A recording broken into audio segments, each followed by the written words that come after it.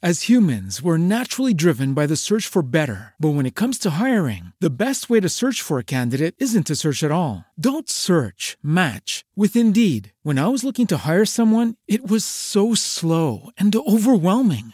I wish I had used Indeed. If you need to hire, you need Indeed. Indeed is your matching and hiring platform with over 350 million global monthly visitors, according to Indeed data, and a matching engine that helps you find quality candidates fast. Ditch the busy work. Use Indeed for scheduling, screening, and messaging so you can connect with candidates faster. And Indeed doesn't just help you hire faster. 93% of employers agree Indeed delivers the highest quality matches compared to other job sites, according to a recent Indeed survey. And listeners of this show will get a $75 sponsored job credit to get your jobs more visibility at Indeed.com/podcast. That's Indeed.com/podcast. Terms and conditions apply.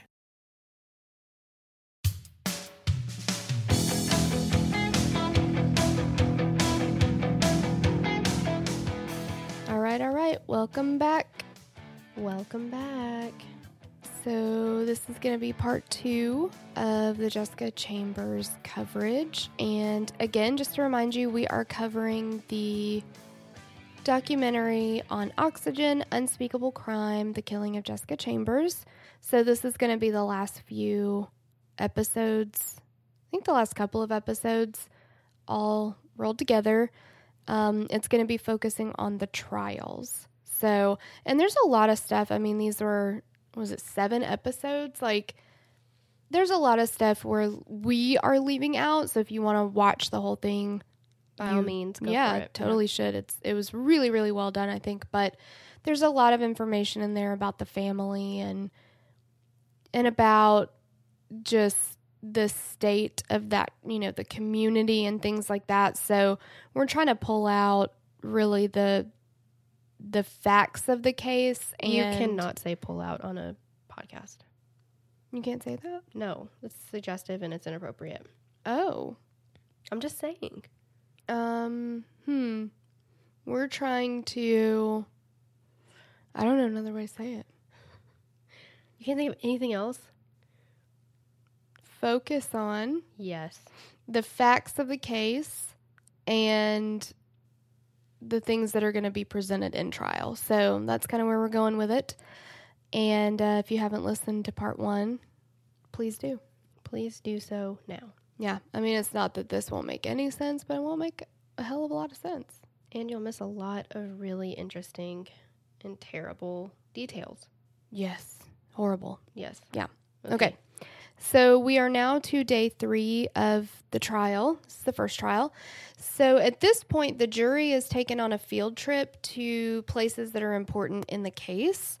First, they go to the police impound lot where Jessica's car was, and the prosecution reminds the jury of the position of the passenger seat when Quentin described their car sex. And he pointed out that the passenger seat in the car is reclined, like Quentin said. So remember, he had said that they had sex in the passenger seat of the car. So the prosecution says that's lining up. It's leaned back. Next, the jury is taken to the M&M convenience store to give them a perspective of where it is in relation to the Tellis's driveway and the camera that's pointed in that direction. And just for reference, I looked it up on one of the Facebook pages called Jessica's Revenge. The distance from the crime scene to the site where her keys are later found is 0.03 miles. And then from where her keys were found to the Tellis's home is 1 mile. And then you can actually see the Tellis's driveway from the M&M convenience store. So all these things are literally like from here to right over there. I mean, they're just like so close. So, I mean, if you're looking at like a tight timeline of like getting from point A to point B and all these things, you know, would he have time to go do this and then go do that and all these things? It's not difficult at all. It's so close together. I mean, it's crazy. So after the gas station, the jury moves down the road to the entrance of the Tellis's driveway, And as the defense points out, there's a limited view from the convenience store camera. All you can see is the entrance, and then the rest of it's obstructed by trees. So there's not a whole lot that you can see there, but you can technically see the entrance of their driveway. So then they go down the dirt road where Quentin says that they had sex, and the defense makes a point that there's no proof that Quentin and Jessica had sex that night. And the prosecution admitted that it was a serious oversight that they didn't get a rape kit on her. I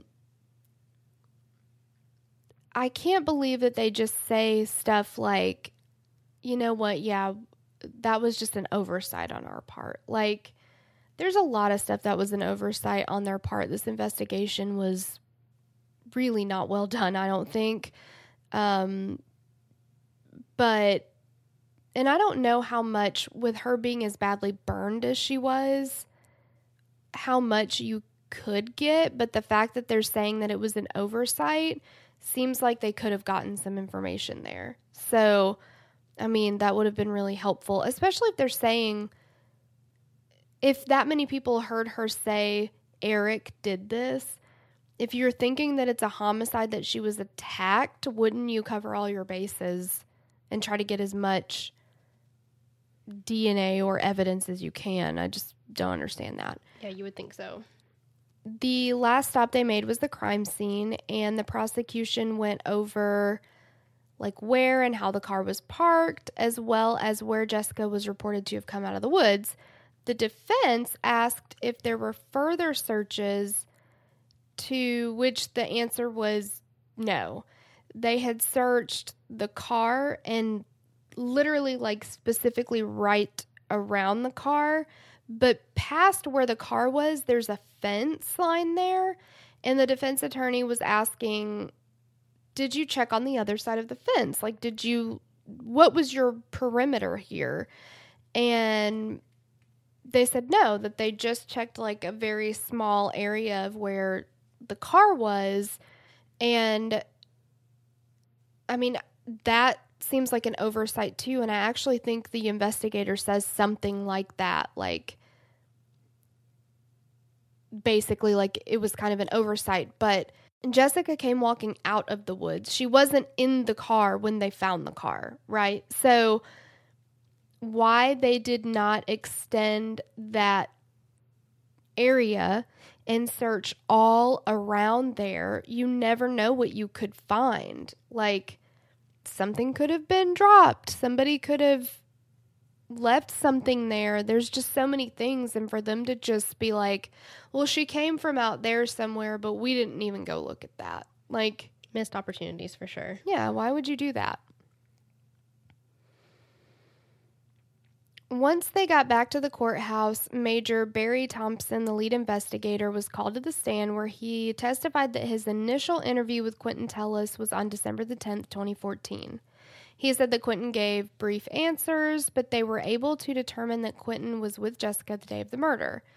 He also stated that Quentin had been on their radar pretty early in the investigation, when they were still trying to figure out who Eric or Derek was.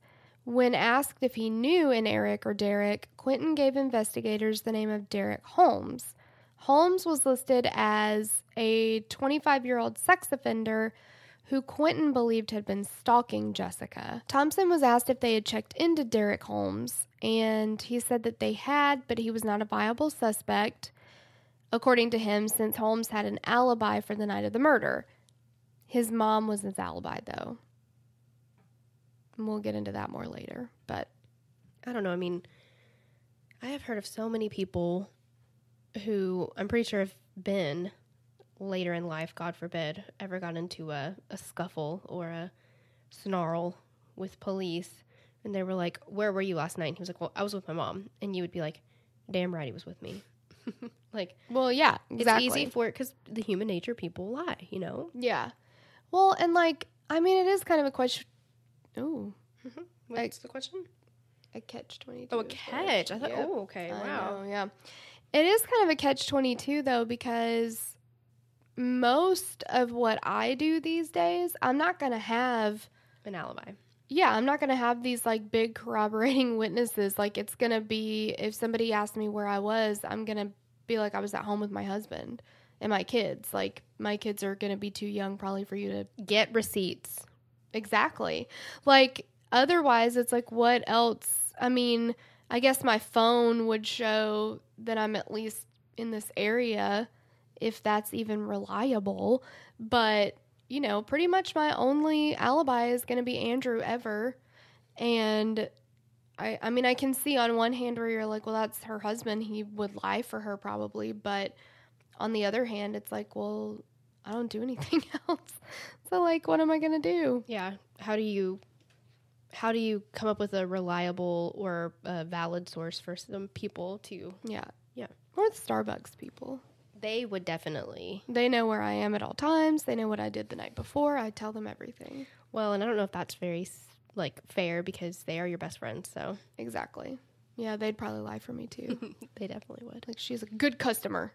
She wouldn't do that. In the early interviews, Quentin had told the investigators that he and Jessica had been together that day, but they were absolutely not together at the time of the murder because he was with Big Mike. Big Mike is Michael Sanford. And Tootie, and I'm not sure how to say this at all, Taryn Shagog? I don't know. These men were interviewed and they were not in town, which destroyed Quentin's alibi. So Quentin said that he had borrowed Big Mike's car or something like that, and that they were definitely together that night. They drove around together, all these things. And then when they talked to Big Mike, I mean, on the stand, he's like, no, I know that I think he said he drove to Atlanta that night. He knew that he had gone somewhere else. And so they knew that wasn't the case. But Quentin still, even after that, says, then Big Mike is mistaken. Like, he knows that it was that day, and maybe he just got the day wrong that he went to Atlanta or something, but Big Mike says absolutely not. It's so bold, though, to be like, well, when you're caught in a lie, you're like, well, they're wrong. Yeah. I mean, it doesn't make any sense. The defense, though, countered by asking Thompson if they had an exact time that the fire was set, and Thompson admitted that they didn't, so the defense said, well, if there isn't an exact time, how can you determine an exact time that Quentin would need an alibi for? Thompson's response was that the time of the phone calls and the cell phone data, as well as the burning of the car, gave them their timeline. So Beth Karras asked, how can you put in a report that Quentin gave an alibi for the time of the crime when you don't know the time of the crime? I mean, I can see that from two perspectives too. Like, okay, I get it. You're saying, I don't know the exact time that this happened, but we have a window. I mean, we know that she was alive and well that afternoon. She talked to people that afternoon, and we know what time the car fire was called in. I mean, people saw it. So in between those two times, we need to know where Quentin was. And he's saying that he was with Big Mike and he wasn't. Right. This doesn't look good. He's not incredibly credible at that point. Exactly. So, I mean, it's almost like one of those, are they just trying to get him with a technicality? Like, well, you don't know, you can't say that it was like 3:37 p.m., so really an alibi doesn't matter because you don't have a time. Like, that still doesn't make his alibi true. It still doesn't make the fact that he says he was with Big Mike true. It just makes it still a lie, but for a bigger window of time. Right, exactly. I don't see how this is helping them. No. Then the defense brought up a significant issue in the case, which is that Barry Thompson was not in town on the night of December the 6th, 2014. He was participating and overseeing the investigation remotely by phone at first. Thompson was calling the shots and giving orders, but he wasn't able to see any of the evidence or be on the scene. Without ever setting foot on the scene, Thompson ordered the car to be moved from the crime scene to the impound lot about an hour after the fire. He claimed that he was securing the car and then secured the crime scene so that it could be processed further in the daytime. The reasoning was that everything in the car had been burned down to the metal, so they didn't need to guard it all night or worry about losing any evidence in the move. The defense asked Thompson further questions about dates and investigation of the crime scene, but it became apparent by his answers that he wasn't actually sure what was going on during the investigation, nor was he in communication with his team.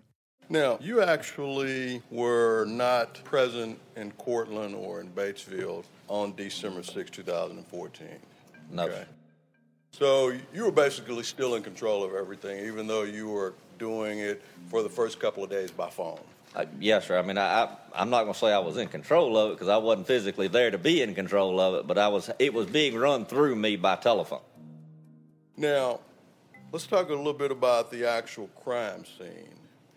I think maybe the FBI and some of my guys took a search and rescue team out there to just walk that area, just looking for any type of evidence that could have been left.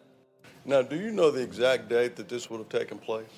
Mr. Peterson, I'm not even going to guess. I'm not sure. Certainly. It was shortly afterwards, but, I mean, it would have been that following week. In my opinion to you, yes, it would have happened very soon after the crime. We wouldn't have waited weeks or months to go look for evidence to a crime that happened on the scene.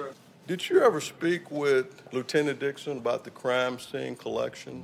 No, sir. I'm sure I reviewed the evidence list, but as far as speaking with him about the actual collection, no, sir. No further questions. Ben Chambers said, "Barry, hell, he didn't know nothing. I knew more than he did. Why didn't you go over it before you came to dang trial?" Ooh, bless him. Ooh. But yeah, he didn't really have any answers. He's just like when they asked when they would have secured the crime scene, he's like, well, it would have been done really early on. Like, we wouldn't have waited 2 or 3 weeks to do that. But he didn't have any information like actual times. We for sure did it that night, or we for sure did it the next day. Like, what the defense is pointing out, and they've got a good point here, is that stuff was moved. Stuff was, like, they moved the car before they didn't process the car at the scene. They processed the car later. It doesn't make any sense to do that anyway. No. In my opinion. And they're saying it was nighttime. Okay. Like, they make lights. Like, exactly. I don't know. It just, Jessica passed away from this. This is a murder. Like, you need to do everything that you can and not miss any evidence. And I don't know if law enforcement was like, well, she told us who did it, so we don't have to collect a lot of stuff. Like, I don't know what their thought process was, but he really didn't have any good answers for anything, and he was just really, really vague with, like, I can't tell you exactly when it was done because I wasn't there, but I know it should have been done within so much time, so I'm sure that's how it happened. Like, we wouldn't have waited a long time. Well, okay, but, like, what's a long time? Because in the process of a murder investigation, especially to her family and people who are trying to seek justice for her, and even Quentin's family who believe he didn't do it, like... Well, a lot of lives are on the line here. Yeah, exactly. Like, if you wait any amount of time past what is protocol, then that's a long time. Like, I don't know. It doesn't... Nobody's looking good right now. Mm-mm. Like, nobody's looking good. The second in command, who was actually at the crime scene, Ed Dixon, explained that at the scene they took photos of things like her cell phone, the car, they found 2 lighters, and the back of her cell phone that was separate from the rest. Dixon said that he was at home when he got the call, to which the defense asked him how long it took him to get there. Where do you live? I live in Sardis. Sardis. And how far is that from where we are now? I would have to drive and tell you that I couldn't give you the estimated mileage. I don't know. Okay. How long does it take you to drive to work every morning? I never clock myself going to work. It's almost like they're going out of their way not to answer these questions. It's like, yeah, being just kind of shitty and not argumentative, but yeah. Kind of argumentative, yeah. A little argumentative. I mean, I guess I don't technically clock myself every time I drive somewhere, but I know how long it fucking takes me. Yeah, and if somebody asks you how long does it take you to get to work, you're not like, well, how long does it take you to get to work? Yeah, exactly. Like pulling a 40-year-old virgin where he just asks questions back to her. I know you are, but what am I? Yeah, like just answer the fucking question. Everybody knows a ballpark. Yeah, it takes about 20 minutes to get to work. It takes about 30 minutes to get to work. Like, Right. What the fuck, dude? Exactly. He can't even give you, was it under an hour, over an hour? He doesn't know. Grow up. He has man. no idea. Do you recall who was there at the scene when you arrived? No, sir, I can't remember. There were several people there. How much area was located between the actual vehicle and the fence? About 3.5, 4 feet. Did you actually take any measurements when you were there? No, sir, I did not. What did you consider to be the crime scene? My crime scene actually was that burnt vehicle. Okay. And anything on the outskirts of that burnt vehicle would be considered a crime scene. Okay. Did your crime scene extend to the other side of that fence? Not the other side, just between the vehicle and the fence itself. Okay. Did you walk around in this area? I did. Yes, sir, I did. So, and I'm just trying to ascertain, for purposes of your crime scene, you didn't actually go on the other side of that fence. I didn't. No, sir. Did one of your investigators? You have to check with them, sir. I said I didn't go. I don't know. Well, Mr. Dixon, they were under your direction on this particular event. That's correct. Did you direct any of your investigators to investigate the area on the other side No, of sir, the fence? I did not. They didn't even check the other side of the fence because he didn't know if any other investigators did, even though they were under his direct command. So the defense said, well, okay, you're the lead investigator here, right? Because this other guy wasn't even in town or whatever. So he said, did you check the other side of the fence? And he says, well, I didn't, but I don't know if anybody else did. He's like, okay, but they would have been doing what you ordered them to do, right? And he's like, yeah. He's like, so did you order anybody to do it? And he's like, well, I didn't, but I don't know what they did. You'd have to ask them. It's not my job to keep up with what they're doing. And he's like, But at that moment, it was your job to keep up with what they were he's doing. like, yeah, no, but it kind of is. So, because they're following your lead. So, did you tell anybody to do it? And he's like, I mean, not really. Like, I guess not. He's just like, won't give any answers. And it's not his job. Like, all of these people, and we've seen that with other cases too. They're just like, I don't know what was done. I don't know who asked questions. I don't know who was questioned or whatever because that wasn't my job. I don't know who turned in the evidence. That wasn't my job. I don't, it's like, what happened to, I mean, there's plenty of stuff, like when you work somewhere that's not technically my job, but it's like, if I walk in the lobby and there's somebody left a tissue on the floor, I'm going to pick it up and throw it away. I don't get paid to clean the office, but it looks bad. I'm going to clean it up. Like, well, yeah, I mean, you just do what's right and you do what needs to be done. And in this exact scenario, it was his fucking job. Yeah. I don't understand. Like, there's so many investigators that are like, I eat, sleep, and breathe this job, right? Like, that's all they think about. Some of them have lost marriages over it, and they're not really present in their family lives. Like, that's not healthy. But it's like it means so much to some people. And then other people treat it like, I'm clocking in, I'm going to, wear 30 pieces of flair if that's the minimum, and then I'm going to clock out. Like, It doesn't make any sense to me. Like, I get if you work at, McDonald's and it's not, your passion. Yeah, you don't feel like you have anything to really be passionate about your job, but it's like, you have such an important job as an investigator.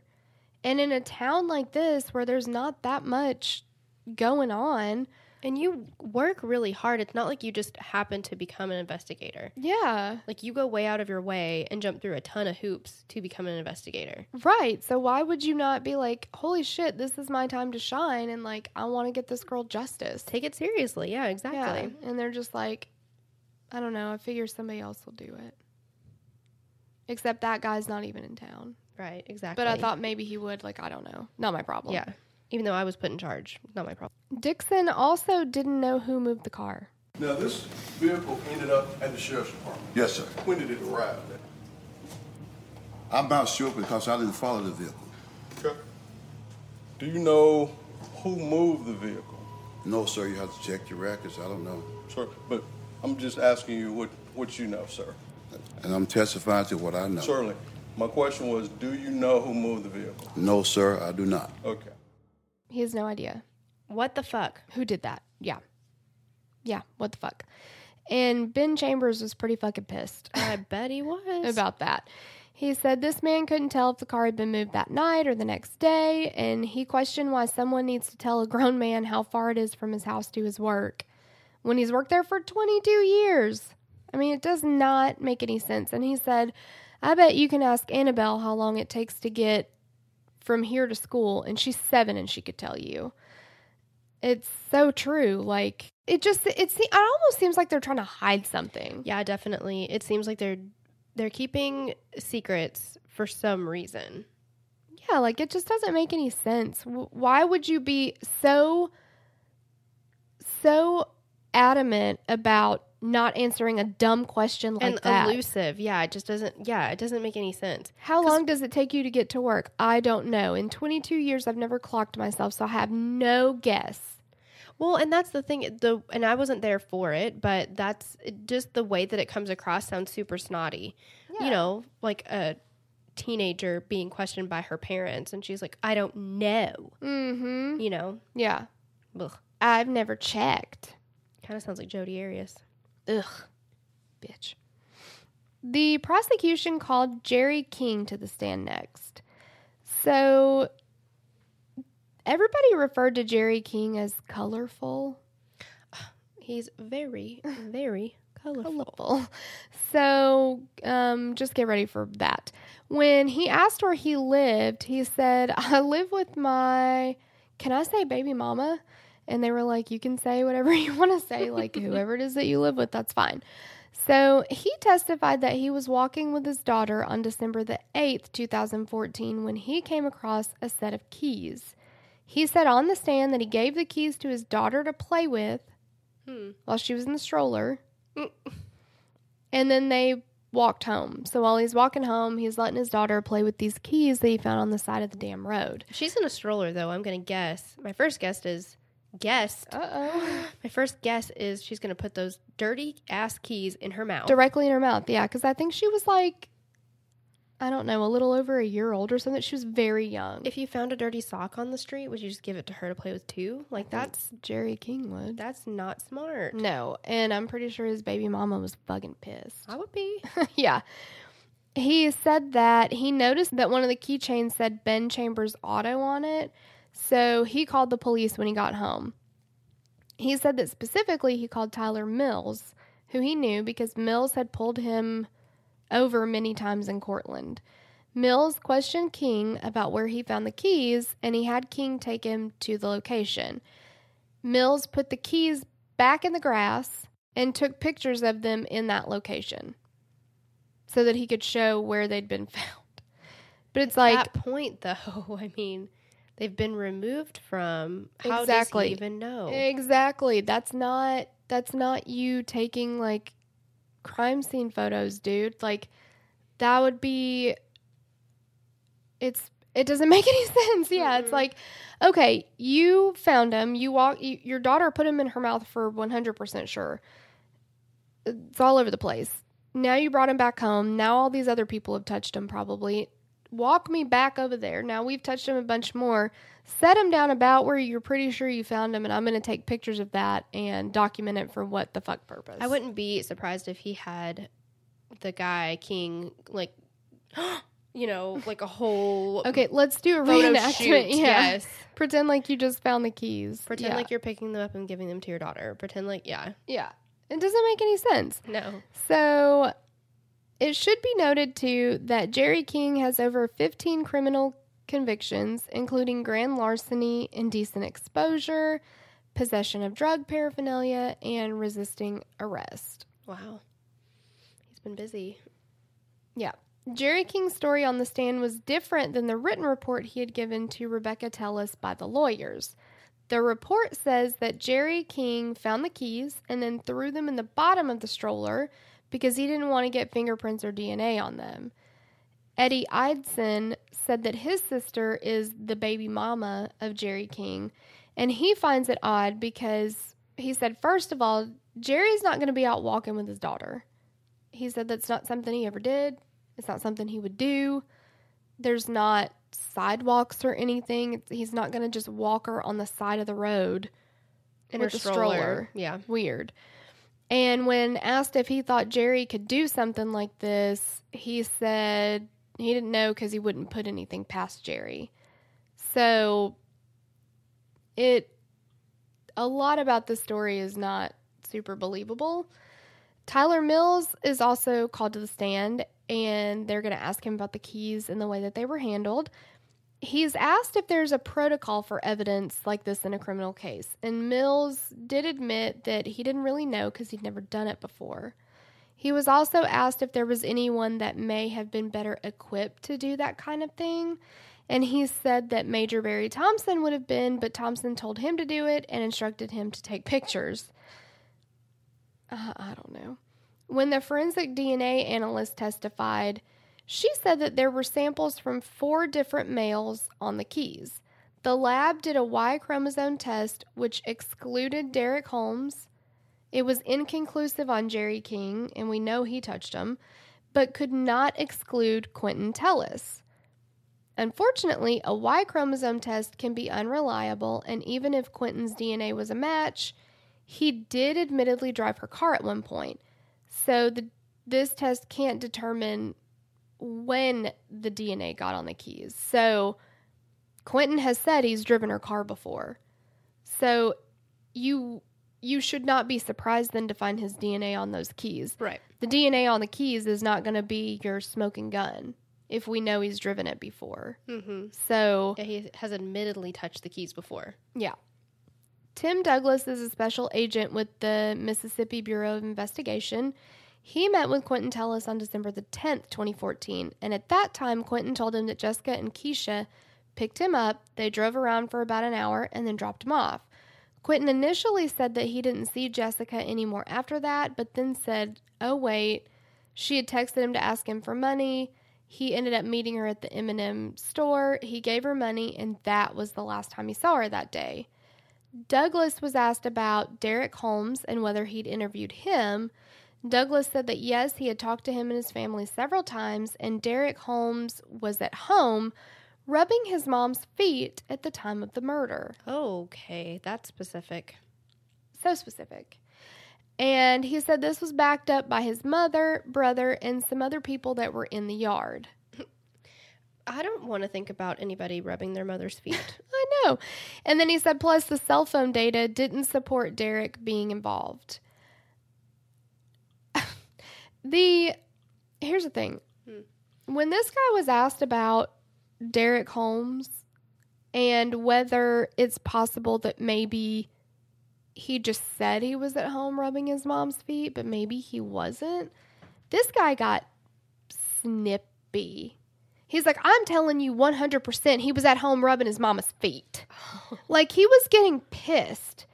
I don't know if it was like because he thought they were questioning him, like his ability to tell if somebody's lying or not. I don't know, but he just got really, really defensive. Like an incredibly ridiculous reaction to... Yes, a super overreaction that didn't really make any sense. And it's like, hold your horses here, dude. Yeah. Like, whoa.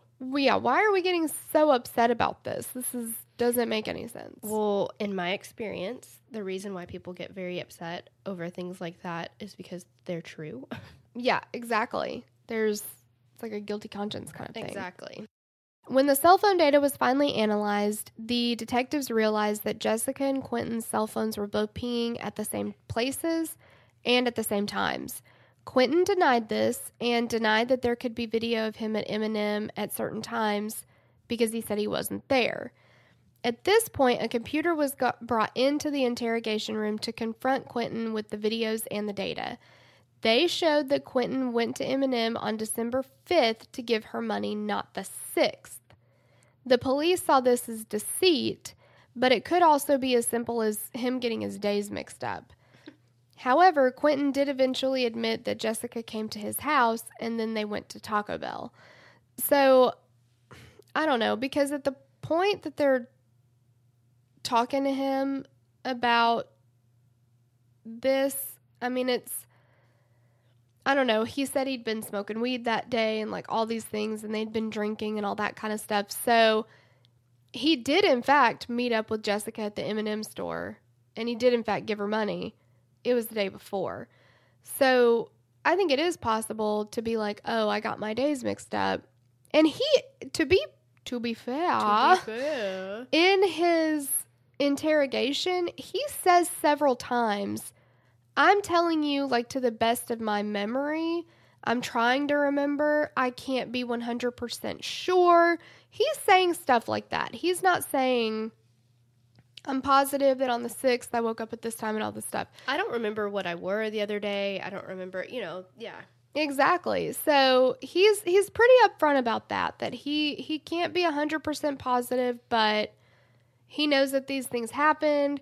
He's not maybe 100% sure of the specific order in which they happened, which came first. But he's trying. Yeah, he's just trying to remember. And when they confront him about stuff and say, well, this isn't how it happened, or now we have definitive proof about this, he's like, okay. I told you I didn't know. Yeah, like he's maintained that he's not 100% sure. So, and he's not fighting anybody on it. He's just like, oh, okay, good to know. Yeah. The defense attorney, and they're going back and forth. So this is Alton Brown, asked Tim Douglas if he can remember where he was 30 days ago. And Douglas told him no, but nothing significant happened to me that day. And Brown pointed out that people died 30 days ago, but they weren't significant to him, just like this day wasn't significant to Quentin. Douglas disagreed, though, but you could tell that Alton Brown was getting under his skin. He was jittery, he was drinking water, he was fidgeting, and he had already gotten really defensive with him. But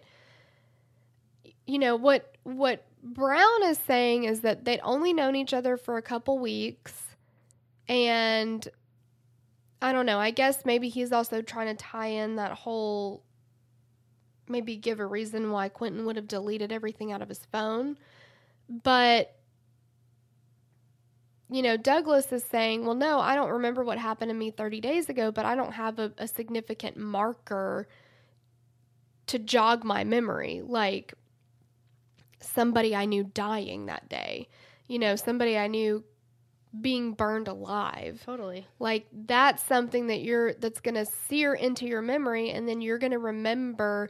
Then the events before and after that become more important because they're surrounded by something that you 100% remember. Like, I can remember stuff a lot better if, like, we went out of town that week or, whatever, because you've got stuff that doesn't make it all blur together, basically. Right. But what the defense attorney is saying is, not to be rude or whatever, but that just still wasn't that important to him. Mm-hmm. It still didn't make a big difference to him because he didn't know her that well or that long or whatever. I don't know. I feel like in a town that small, everybody's going to remember that incident. And it's going to help you remember what happened that day. I would think so. Especially considering he had been with her that day. And he said he had just had sex with her in her car. Like, none of that jogs your memory at all. Yeah, I don't know. The star witness for the prosecution was Paul Rowlett, an intelligence analyst for the Department of Justice who analyzed the cell phone records for Jessica and Quentin's phones. Though he analyzed Jessica's phone at length, he couldn't really figure out a pattern until he decided to take a fresh look in October of 2015. At this time, he looked at the location data. He determined that things were inaccurate due to Cortland being in a rural area. He looked at something called the RTTS, which is the range to tower, that are from Verizon, and a way for towers to guess where the phone was. So by looking at the times, he claimed he knew exactly where she was based on the videos and the reports, and he found that the pings were about a half mile off. He plotted all the pings and then shifted them east half a mile so they were on top of the actual location. The unaccounted for pings ended up right over Quentin's house in the area where he said they'd had sex. During his interview, Quentin said they'd only had sex once about a week before she died, but this would lead them to believe they'd had sex the day of the murder. What you're looking at on the screen are RTTs. That is a Verizon term. It stands for range to tower. It's the tower guessing where the phone is. So, as an analyst, I at least had the ability to look for patterns. I looked at times I knew exactly where Jessica was, okay? I've got her on the camera at M&M around that 5:30 hour. Those blue dots are the RTTs when I know Jessica Chambers is at the M&M convenience store. And from the map that you see, they were off about a half a mile. The estimation by the tower was off. There's a second time that I know where she is. I colored those in yellow, and that's from 7:30 until her phone cuts off at 8:04. Okay? She's at the murder scene. In green, I wanted to plot all the RTTs between 6:30 and 7:30. That mystery missing out. When we didn't know where she was between 6:30 and 7:30. So those are what you see in green. What I wanted to do was take those groupings that I have in yellow and blue and shift them back to the east and put them over where that known location is. And when you say shift, you're talking about moving them to the exact area where we know she is based on the video. That's correct. Puts her over the scene where she was murdered. According to data and the timeline that was presented by Paul Rowlett for the prosecution, Quentin sent Jessica a text at 2:03 p.m. and it said, "I need you, bae." And Jessica said, "What you want?" And he said, "Some lovin'." And she said, "Oh Lord, can't." So we'll post a screenshot of what the text actually looked like, because the prosecution is determining, I guess, what Jessica means by what she's texting. What Quentin says, you can tell what he's saying, but her responses don't make any sense, and maybe we just don't know, like, the terms for stuff now, or, like, the abbreviations for texting, but these don't make any sense to me. So it's not actual words, or what do you call them? Like the text, BRB, TTYL. Yeah, it doesn't make any sense. So we'll post the screenshot of it, because the prosecution is saying that based on what she texted, what she said was, "What do you want?" and then, "Oh Lord, can't." And then they're using this text conversation as their motive. It's drawing a lot from this, and I'm looking at this and I don't know what it means. And I don't know that anybody else does. So they're saying that something went wrong. He wanted to have sex with her. She said no. And then he killed her. But, I mean, he definitely says he wants some lovin', and I'm assuming he's meaning sex. But I have no idea what her response is. So it's just really confusing. Quentin had been asking Jessica for sex for the past 3 days at this point, according to the prosecution. Then, just after 5 p.m., Quentin is seen on the video cameras at M&M. He wanders in for a few minutes, then he leaves. 14 minutes later, Jessica arrives at M&M, and she's there for about 5 minutes. At 5:29 p.m., she gets a voicemail from Quentin. 3 minutes later, he calls her back. 6:04 to 6:11 p.m., their phones ping off the towers near Taco Bell, and then they're back in Cortland around 6:30 p.m. At 6:48 p.m., Jessica talks to her mom. This is going to be her final call. From 6:49 to 7:26 p.m., both of their phones go dark. He said they smoked for about 30 minutes in her car during that time. At 7:42 p.m., Quentin calls Jessica's phone. Of course, she doesn't answer because by this point she's already dead or unconscious, is what the prosecution believes. At 7:43 p.m., Quentin texts Jessica, "Bae, my friend is coming over tonight. I'm going to call you tomorrow. Good night. Sweet dreams." John Champion called that his alibi text. So he's saying he sent this, not knowing what was going on with her. He was not there. He was waiting for his friend. Yeah. But that, in fact, he did know, so he's just trying to make it look that way. Absolutely, yeah. At 7:50 p.m., a car pulls into the Tellis' driveway, and it's seen on the cameras from M&M, and it sits in the driveway until 7:52. The prosecution believes, listen to this, that that's Quentin, that he is parked, that he's getting his gas can from the shed, and then that he's going to drive back to the crime scene to set the car on fire. They're gathering that from a grainy picture of headlights. They can't even see what kind of car it is. You can't tell anything.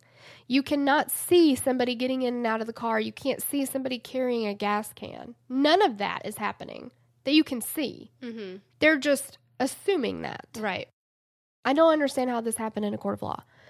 At 8:04 p.m., Quentin leaves Cortland and he's heading toward Batesville. This is also the last communication between Jessica's phone and any cell tower at all. 8:07 p.m. is when the call comes in about the fire. So, again, we talked about that tight timeline. Where the car was found to Quentin's house is like a mile. So, it sounds like he's gone to a whole other city. But you've got 8:04 to 8:07, and it's like a mile. The call comes in at 8:07. I don't know how long it would have taken for the car to go up in flames as much as it did before the call came in. I would think it would take a while, but I have no idea. Yeah, you don't know. So could he have done something that quickly? You don't know. Yeah. 8:26 p.m., Quentin is seen on video at another convenience store in Batesville wearing a red shirt and hat. At 8:57 p.m., Quentin is seen again on M&M's camera, but in a complete change of clothes. And about this time is when he hears about Jessica. However, he makes no calls or texts to her in an attempt to check on her. Instead, this is when he deletes her information from his phone and all of their communication. That's super weird.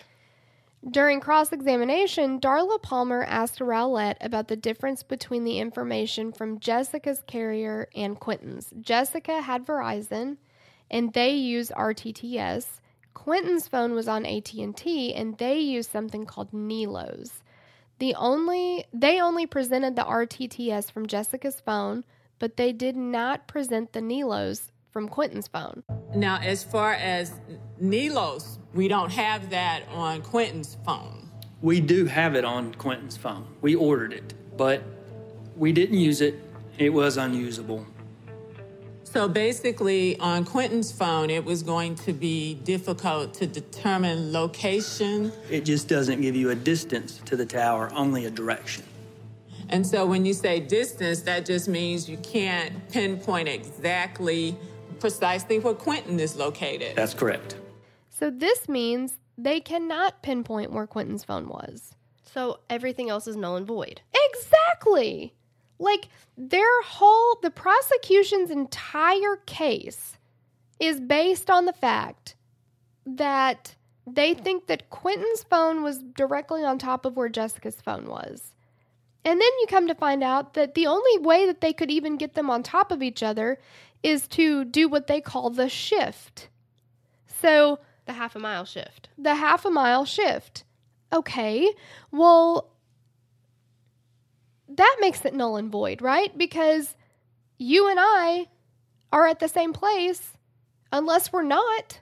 Mm-hmm. And if we're not, and then if I just shift my ass over to where you are, then okay, it looks like I'm there. That's not how it works. Like, well, yeah, that's completely altering information to make it fit your narrative. Yeah. That's what they're doing. 100%. And they have all of these, like, the prosecution had all of these quote-unquote smoking guns that don't mean shit because they're inaccurate. Yeah. And then even if you're taking that half a mile shift, where does that even... a big... I mean, it's not a couple feet. You know what I mean? Like, yeah, exactly. But even if you're doing that, where does the half a mile come from? Because now we're finding out we don't know the distance. So we don't even know how far Quentin was from it. We only know that he was either east or west of it or whatever. Wow. How in the world does that give you any any information to prosecute somebody with, because that's your whole case right there.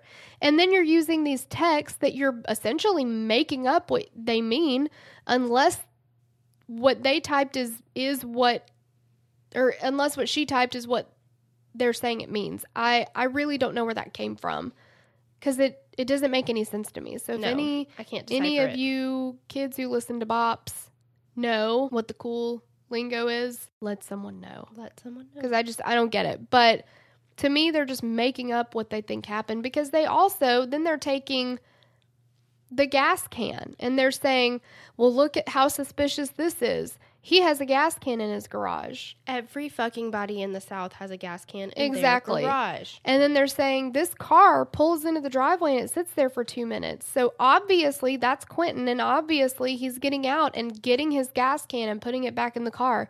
When you don't see any of that, it's just black, grainy footage. All you see is headlights and taillights. Has anybody in the history of ever followed somebody, it's typically a woman, and I hate to say that, but I feel like I can because I am one, in the parking lot, and you're like, oh, she's getting in her car. She's going to leave soon. It's going to happen. She gets in her car, and then she sits there for 5 fucking minutes. What are you doing in there? A car sitting idly does not mean that they're plotting murder or whatever. It means nothing, because they have nothing else to go on except for this car is in the driveway sitting there. Yeah. Yeah, exactly. You can't, unless you physically see them plain as day getting that gas can out and putting it back in the car, you cannot say that's what's happening. I mean, The fact that they're even trying to do this is just unreal to me. yeah. Palmer also pointed out that this meant that Quentin's phone can't be pinged with Jessica's phone exactly, despite what they've been saying. After the state rests, the defense did not call any witnesses, and Quentin did not testify in his own defense. Beth Karras brought up that she was surprised that the defense didn't call any experts of their own to refute the state's cell phone data. I don't know if they just thought it's preposterous anyway. Right. But she was surprised that they didn't have somebody. And an expert that is usually hired in these cases is Ben Levitan. He has 20 years of experience as an engineer in telecommunications. He's an electrical engineer who specializes in cellular technology. He would have been the person to... Exactly. Yeah. He even created the technology that allows you to be found when you call 911. Oh, wow. He was never called in the case, but after looking at the same cell phone data, he said that if they had asked him, he would have told them they have the wrong guy. He basically called Rowlett's shift to the east method for matching the towers bullshit. He said that Verizon's RTTS are a guess. They're not accurate. And when he looked at Jessica's 6:48 p.m. call to her mom, the cell tower that her phone pinged doesn't even cover the Telus house. Oh, wow. So she was actually connected to a tower in Pope, which was 3 to 4 miles south of Quentin's house. And that actually excluded her from being at Quentin's house. Levitan also found that during the time that their cell phones were supposedly dark, Quentin was actually sending and receiving texts through internet sites rather than through the phone's texting service. So like Twitter, Facebook Messenger, Snapchat, or whatever. So he is sending text messages or messages, I guess, on these apps. He's receiving them multiple times from 6:55 to 7:41. And then at 7:44 and 7:46, he's actually talking on it. Mm-hmm. On Sunday, October the 15th, 2017, the jury is given the option of whether they want to work Sunday to hear the closing statements. And they'd all been sequestered, and they were over 250 miles from their homes. So They're like, let's get this shit done. Yeah. So John Champion started his closing arguments, and he reminded the jury that Jessica was a young, beautiful 19-year-old blonde. He went through the timeline of December 6, 2014. He reminded the jury how they had looked for anyone named Eric or Derek, but they came up empty. And when he got to a certain point, he stopped and let the closing do their defense before he finished, which is, I didn't know that was a thing. Yeah, I thought it was like one and then the other. And apparently in Mississippi, the defense is allowed to split their closing. So in this case, Darla went first, Darla Palmer. She pointed out the lack of true investigation in this case. She said that there's details that can't be overlooked. The whole Eric Derrick thing, the strange man wandering around the crime scene, Carl, and the reliability of the cell phone data. And then she let Alton Brown take the floor. Brown made his closing arguments talking about how flawed the investigation was and the inadequacies of certain witnesses and officers. And then he picked up a picture of Jessica and he said, "This is Erica Chambers." And he just kept calling her Erica over and over and over. And then he finally finished his closing. And, like, there were audible, like, gasps in the courtroom. Like, everybody was just like, and he didn't pick up on it. He kept saying it over and over and over. Oh, God. And then Champion gets back up to finish his. And now he's got something to, like, hone in on. So he picks back up and he's like, well, first of all, this is Jessica Chambers, not Erica Chambers. So just so you know, we care about her, basically. Oh, my goodness. Yeah, it was really bad. But he finished his closing arguments and the jury was dismissed to deliberate at 4 p.m. with the directions that the decision must be unanimous because this is a capital murder case. And the sentence would be life without parole if he's convicted. So juror number 6 was interviewed for the documentary, and she said that the first thing the jury did was take a vote just to see where everyone was. By 9 p.m., there was still no verdict, and the jury was sent back to the hotel for the night. On Monday, October 16th at 9:20 a.m., they continued. They deliberated until finally everyone was called back to court at 1:30 p.m., having been told the jury had reached a verdict. Knowing this case had a lot of high emotions involved, the judge reminded the families to remain calm no matter what verdict was read. And he was like, if you can't handle it, then you need to leave now because you can't do anything. You can't make any noise, like nothing. So the judge asked if all 12 jurors were in agreement, and the foreman told him that they all agreed. And as soon as the foreman handed the paper with the verdict to the clerk, another juror blurts out, "We didn't all agree on that." What? Yeah. And everybody's like, what? And the judge goes, "Sir?" And the juror said, we didn't all actually agree on this. And so Judge Chatham is like, okay, I'm sorry, do what? Yeah. The verdict has to be unanimous. All of y'all have to agree on it before you come back in. You can't come back in with only some of you agreeing on it. That means you all have to agree. And you're saying that's not what's happening here? And the juror said, yeah, I did not agree that he was innocent. So juror number 6 said that we had one particular juror, bless his heart, he wanted his vote known. So we know what that means. Yep. She wasn't liking what he was doing. And I feel like it's that moment when you're in school and the teacher's like, all right, we're going to move on unless anybody else has any more questions. And you're like, please, nobody fucking say anything. Yeah. And then somebody's like, I've got another question. You're like, God damn it. Yeah. Aren't you going to assign homework tonight? Right? Exactly. Yeah. So Judge Chatham said, all right, go back. And this time, though, bless that little heart, make it unanimous. Everybody. So they're like, got it. Okay. So they go back, and then 30 minutes later, everyone was called back in, and the judge double-checked. I'm sure he asked every juror. Yeah. Are you sure this is unanimous? And he said yes. And the clerk read the verdict. He was found not guilty of capital murder. And the assistant district attorney thought something was wrong and assistant to the district attorney. Yes. Asked Champion to have the jury polled. 6 said not guilty and 6 said guilty. Oh, gosh. That's not unanimous. No. Not unanimous. Unless unanimous means split. Right. Juror number 6 said that her understanding was that if the vote wasn't unanimous, it meant automatically not guilty. That's not, no. And he didn't say that. Bless everyone's little hearts. Yeah, and nobody said that. Like, I don't know where they got that. So they made it up inside of their little baby brains. Yeah, so after one not unanimous verdict. We got another unanimous, not unanimous verdict. Right. This time split in half, not just one person. So the judge was like, my God, go back and do not fucking come out of that room until all of you agree on the same fucking verdict. I bet he felt like he was taking crazy pills. Yeah, it's like, It's like talking to a toddler. what am I doing wrong here? Get back in that room and don't come out until your room is clean. Yeah, exactly. So when the jurors were sent back for the third time, Jessica's stepmom, Debbie, said that they could hear them arguing from inside the courtroom. Oh.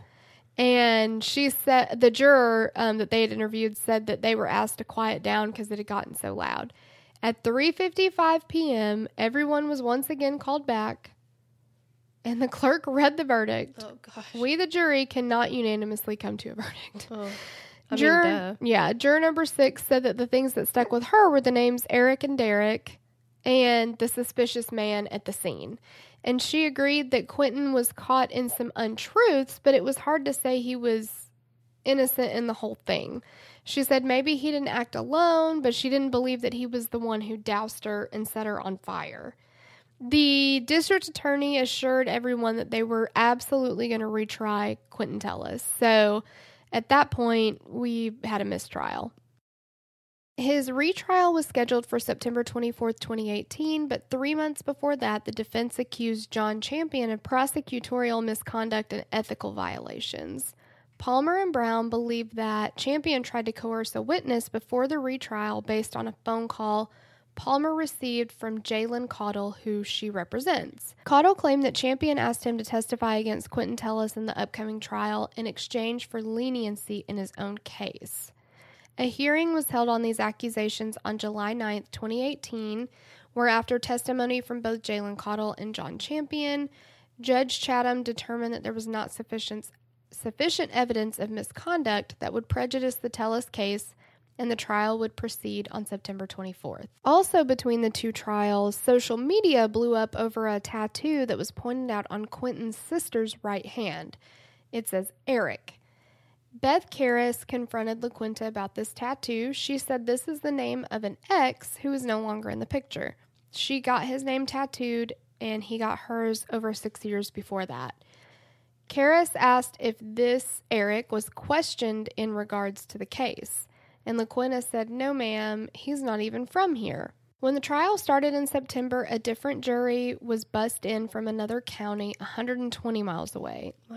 While the state still called Jessica's mom as the first witness, they made an improvement to their witness list from the first trial by adding a speech and language pathologist to the roster. After she pointed out that it would be hard for this person to produce enough of a breath to make sounds due to damage in the lungs, she stated that in her opinion it would be impossible for this person to make intelligible sounds. That drove me crazy. I don't know why she had to say it that way. Like they would say, in your opinion with the damage, could she have made this type of sound or that type of sound? How do you make this sound? And she never would say she or Jessica. She was like, person. Yeah. She was like, it would have been very difficult for this person to have done that because this person would have had to blah, blah, blah, and this person would have had this injury. And I'm like, use her fucking name. It sounded just cold. I don't know. Yeah. Cole Haley from the first trial is called to the stand again. And he testified that he saw Jessica walking towards him with her outstretched arms saying, help me, help me. He said he could, understand that. It wasn't loud, but he could understand it. She was attempting to speak, but it was garbled. He said that she said, someone set me on fire. I'm going to die, which he didn't mention in the first trial. Palmer pointed out in cross-examination that Cole heard her speak in full sentences. So his statement isn't really changing that much. I mean, he added that she said she was going to die. But he's still sticking with, that he could understand her, that she was speaking in full sentences. She wasn't just saying like one or two words. Then they called first responder Daniel Cole. He had testified in the first trial that she said, Eric did this to me. Eric set me on fire. And at the second trial, he testified that he He said more of a breathy tone, and it was not, he said that he couldn't understand it to be a clear word. He didn't understand that it was Eric. It was more like a breathy something. And he said, like how Jessica Simpson sings? Yes, exactly. Okay. So that, that's where, when we talked about the first trial, and I said, all these people said hands down Eric. She said Eric. Some of them said she said Derek, but either one, it was Eric or Derek. Now The story's changing. they're coming back through, and I think that the prosecution knew that was a really, really big sticking point for the jury, so they wanted to minimize that. That it was, she was saying something, but they can't really be sure what it was, like that kind of thing. So they actually called several of the first responders, and a lot of them kind of changed their tune. I don't love that. I mean, isn't that perjury? It's 100%. Like you were saying in the first one, like you definitely heard it, and now you're saying, well, maybe that not. you didn't necessarily. Yeah. So the prosecution called another new witness who said that she saw and picked up Quentin Tellis walking that night and gave him a ride. She said that she saw him walking, and she said it was very near the crime scene, and that he asked her to give him a ride to his mom's house. And so she said she went and dropped him off. And she's kind of putting it all around that same time frame. And they had not called her in the first trial. The prosecution also called Dr. Hickerson back to the stand. He insisted that it was wholly impossible for Jessica to have said anything comprehensible, and that the first responders were in shock, wanting to hear an answer. But all of them, aside, unless they all got together and said, what do we think we all heard? They all heard the same name, though. Yeah. Or a one-letter difference in the name. I mean, and it's also a huge difference from me, like, from you hearing something and being like, yeah, I'm pretty sure she said Eric or Derek, but you said a word. Like, if you didn't say a word at all, and it's just a noise that's coming out of your mouth, it's like, I mean, not to be funny or rude or whatever, but it's almost like trying to determine what a toddler is saying, right? Like, they're not saying an actual word necessarily, but they believe that they're speaking. It's not like when Rachel thought that Emma's first word was gleba. Right. Yeah, so it's like, that doesn't make any sense. They're not all, like you said, sitting around talking and saying, she made this noise. It's not an actual word. What could it have been? Yeah, when they're comparing notes and things. They all, and from what I understand, they didn't even sit around and talk to each other and say, did she tell you Eric or whatever? They just gave these statements to law enforcement that night, because a lot of them are going back and reading their statement from that night, their written statement, saying that she said Eric or Derek. And I feel like for something that's such a traumatic experience, like we talked about earlier for the first trial, you remember shit, you know, like that's not something that's going to ever, unfortunately, ever leave you. Right. Yeah, exactly. Doesn't make any sense. So then John Champion decided he was going to make a bold move, and he wanted to take the jury to the crime scene at night and attempt to recreate the noise and the chaos. Oh. And the defense objected, stating that it was impossible to really recreate the night. But Judge Chatham overruled the objection, and at 7:30 p.m., the jury was taken to the scene, where fire trucks came and turned on their sirens. Police radios, sirens, engines, people talking over each other, all of this in an attempt to recreate that night and prove that it would be impossible for a severely burned, barely alive Jessica to have said something that, even if it was intelligible, would not have made it over all the noise of that night. The prosecution questioned a witness? Yep. The prosecution questioned a witness at the scene in the dark, But when the defense was in the middle of cross-examining, Judge Chatham interrupted Alton Brown and said that this was ridiculous and they couldn't have court out there. So I was like,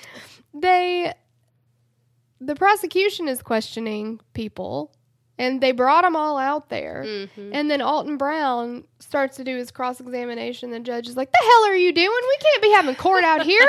You can't ask that question here. So he's like, okay, I'll stop. And then they said they needed to get the jury back. So they, recessed, I guess? Sure. For the night. And then they went back the next morning, and the judge addressed the jury saying that the night before was 100% his fault and his responsibility. He was, I guess, trying to say that, like, he didn't stop him from his line of questioning because he was saying something he wasn't supposed to or something like that. It was just that he thought it was time to get them back and he didn't want them to have court outside or whatever. But then when Alton Brown started back, he ended up not finishing that line of questioning. So you don't know what it was supposed to be, but obviously it stopped him, whatever he was going to ask. Mm-hmm. This trial, the prosecution replaced Tim Douglas, the one who was like really, really defensive in the first trial about stuff. And they replaced him with a calmer Scott Meadows from the ATF. His testimony was also kind of unremarkable, with him just claiming that during the interviews with Quentin, he felt that Quentin was being deceptive and that he lied because he's guilty. He didn't really have a whole lot to say. The prosecution this time did not call Jerry King, who said he had found the keys. And they said that it was because they couldn't find him, but his baby mama said that he was in town at their daughter's birthday party. So she knew that they could find him. They just probably didn't want to because they didn't think that his testimony was real reliable. And the jury said that they didn't believe his story anyway, so that's probably why they were like, let's just skip him. They also called a DNA analyst, Catherine Rogers, she's the one who testified in the first trial, that Jessica's keys had a mixture of 4 men's DNA. When they did the DNA test, Quentin's DNA was not in the mixture. But when they did the Y chromosome test, Rogers said that Quentin's DNA could not be excluded, meaning it could be his. But it also could not be his. Right. So the thing about that test is, what she ended up putting in her report is that his DNA could not be excluded because of that Y chromosome test. Now, from what they talked about in this documentary, is the Y chromosome test is not as good of a test as the one that they did in more detail, which determined that Quentin's DNA was not in that mixture. So they started with this one test that's like not as detailed, and it couldn't exclude him. And then they did another better test, which did exclude him. Much more detailed. But in the report, they only included the first test results. See, that is so shitty. That's like the results were 100% conclusive. Well, but that doesn't mean that it's a sure thing. Right. It's just, they're just playing on the jury being regular Joes off the street that don't know anything about the law, and they're omitting things to make it appear that it's foolproof and it's a 100% like conclusive thing. I reached out to Greg Hampikian, a well-known DNA expert, to really break this down for me. Dr. Hampikian is a professor at Boise State University and also runs the Idaho Innocence Project. He testifies in cases around the country. I asked him to explain the autosomal STR and YSTR DNA test that Rogers testified about. The letters STR stand for short tandem repeat. So each person with a short tandem repeat profile will be examined at between 13 and 23 areas of their DNA, depending on which kit the lab's using. The YSTRs, same thing, short tandem repeat STR, but the Y means we're only going to look at sizes of DNA from the Y chromosome. And in this case, the DNA analyst, Catherine Rogers, said that Quentin Tellis was excluded from the autosomal STR. So that's it. End of story, right? Yeah, it's disingenuous, to say the least, to keep someone in an inclusion when you have a more precise test that absolutely excludes them, in your own opinion excludes them. So why isn't that information in that report? I don't understand it. Maybe there's a reason, but on the face of it, I don't see it. And certainly in testimony, the analyst answers honestly and says, oh, yeah, he's excluded by the autosomal test. Well, that's the more precise test. End of story. You don't even talk about your general screening test that includes potentially, millions of people. You only should talk about the more precise test. It's kind of like you might think you're pregnant, but you're not going to tell your friends if you've taken a pregnancy test that says you're not pregnant. You're not going to continue to tell them, I think I'm pregnant. You have better information. You defer to the better information. In this case, the better information is the autosomal STR exclusion. Not pregnant, not included in DNA mixture. End of story. Well, because that should have never entered court then. The whole his DNA can't be excluded should have absolutely not been admitted in court, because we do have a more detailed test. Like, if you have the better test, why would you give the results of the less reliable, not as detailed test? Unless you want people to believe that the inaccurate. Yeah, and like them saying his DNA couldn't be excluded, it was like he couldn't be excluded and neither could everybody else in this room. Like, it's that not detailed. It's that vague in general. So it's like... But they're presenting the jury with evidence that could be a defining factor. Yeah, absolutely. It's not cool. No, it is not cool. And you know what? We need to call Andy Cordan because it's messed up. It's messed up. That's exactly what it is. The state brought in Big Mike to the stand to refute Quentin's alibi, and the defense brought in Quentin's sister to say that Big Mike was actually with her that whole day. So they kind of knocked each other's testimony out, because now... Big Mike saying he went to Atlanta, and Quentin's sister saying that he was with her. Yeah. Yeah. And she's like, we were together that whole entire day. For sure. We were together. And he's like, no, we weren't. And she's like, well, exactly. Yeah, we were. He said, she said. Yeah. So pointless. After 6 days of the retrial, the defense and prosecution both rested and began their closing arguments, after which the judge very carefully read the jury their instructions to ensure that they understood their job. Deliberation started at 2:30, and after 5 hours, the jury was sent out for the night. When the deliberations resumed at 9 a.m. the next day, the jury took until 3 p.m. before they sent a note to the judge, and it was a hung jury, another mistrial. The DA did not confirm or deny whether they're going to retry Quentin. Ben Chambers said that he thinks it might be a waste of time and resources to retry him and just get the same verdict. And Rebecca Tellis says that she wants justice for her son, but she wants justice for Jessica because she didn't deserve what happened to her. And she says, like, in order to get Justin... Who's Justin? In order to get justice for Quentin, you have to get justice for Jessica first, because what she says is then you catch the real person and, the whole thing. That's very sweet of her to... Because I could imagine if it had been, like, if I was the parent and I was worried about my son being convicted for life, I don't know if I could look outside of that situation and be like, here's what we're actually here for. So yeah. That's kind of big and really sweet. For sure. She seems like a really sweet lady. So that's kind of where things stand. He's not really...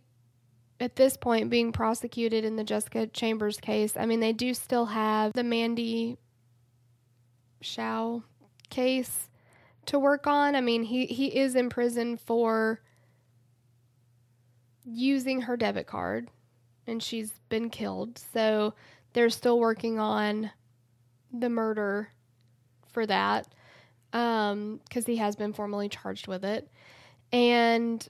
not long after Jessica's murder, actually the day that Mandy's body was found, Quentin Tellis married Chiquita Jackson. And this was, remember in the text messages, he had told Jessica my friend is coming over tonight or whatever. Was it Chiquita? Yeah, that's who he ended up supposedly hanging out with that night. And Chiquita Jackson is cousins with Eric Hill, which is the Eric that Quentin's sister had a tattoo. LaQuinta had the tattoo on her hand of. That's an interesting Eric connection, right? From everything that I can read and tell, like, he wasn't from that area, but there is a magical thing called travel. Yeah. One of the detectives said that they don't think that he was in the area when it happened. Like, he said he's pretty sure that he doesn't think that Eric Hill was anywhere in the area. So I don't know if they're really looking into that or not. Like, there's not really a whole lot definitive on that. It's definitely an interesting, like, if she was saying the name Eric specifically, I mean, that's a connection, and it's an Eric that they haven't questioned. Jessica's mom, though, gave a really interesting theory about the whole her saying Eric.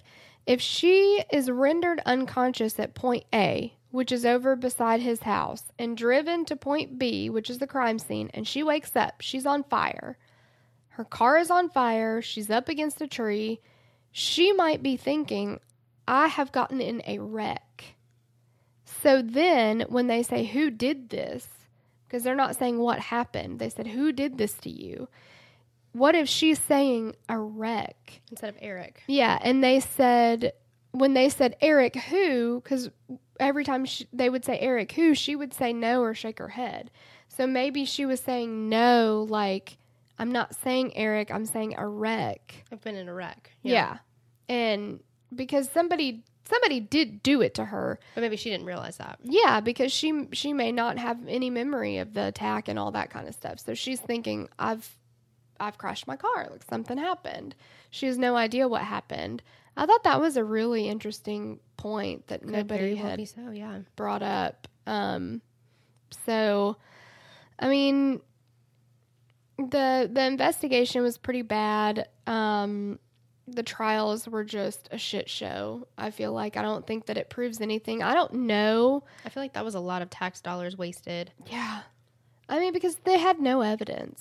Like, I don't know if Quentin Tellis committed the crime or not, but unfortunately, they were not able to prove it, and I honestly don't think they should have taken him to trial with what they had. No. Like, well, they just made asses of themselves. They really did. And, you know, I mean, it's always hard because if you really think somebody did something, I mean, if he murdered her, he needs to be in jail, but you can't prove that he did, though. No, and you have to, because there are innocent people who are on death row or who've been executed or who sit 30 years in jail. Like, you've got to do it right. So I don't think they had enough there. And maybe they'll get him on the Mandy Shao murder. But that's it. Wow. Well, I hope that there is one day justice for Jessica. Yes, absolutely. I feel like it's got to be a solvable case. I mean, it's such a small town, and somebody just needs to talk. Yeah, I feel like somebody knows something. It's like they really need to get to the point where they feel comfortable sharing their information. Absolutely. Yeah. It's a sad one. It is a sad one. Well, thank you for listening, and we'll catch you next time. Yeah, we will. Bye. Bye. Get in on the conversation on Facebook and Instagram at Killer Queens Podcast, and join our Facebook discussion group at Killer Queens Podcast, where we discuss cases covered on the show and all things 90s. If you want to submit a case to be covered on the show, visit www.killerqueenspodcast.com/case submission and complete the form. If we cover the case, we'll even give you a shout out on the show. Killer Queens is researched, mixed, and mastered by our own damn selves. The theme song for the show is created and composed by Stephen Toby. You can find more of Stephen's work on SoundCloud. And our logo was created by Sloan Williams of Sophisticated Crayon. You can find more of her work on Etsy. Lilas! The prosecution I almost did it again. Quentin. What the fuck? The prosecution Damn it. Why? Try it. Take it from the top. As humans, we're naturally driven by the search for better. But when it comes to hiring, the best way to search for a candidate isn't to search at all. Don't search, match with Indeed. When I was looking to hire someone, it was so slow and overwhelming. I wish I had used Indeed. If you need to hire, you need Indeed. Indeed is your matching and hiring platform with over 350 million global monthly visitors, according to Indeed data, and a matching engine that helps you find quality candidates fast. Ditch the busy work. Use Indeed for scheduling, screening, and messaging so you can connect with candidates faster. And Indeed doesn't just help you hire faster. 93% of employers agree Indeed delivers the highest quality matches compared to other job sites, according to a recent Indeed survey. And listeners of this show will get a $75 sponsored job credit to get your jobs more visibility at Indeed.com/podcast. That's Indeed.com/podcast. Terms and conditions apply. The biggest international festival for the business of podcasting is back. The Podcast Show London will bring together thousands of podcast creators under one roof on the 22nd and 23rd of May. Also featuring major industry players, global brands, and some of the most iconic voices in podcasting. Plus, creator meetups, networking, and an evening festival of unmissable live shows. Passes from £89. Book yours now at thepodcastshowlondon.com.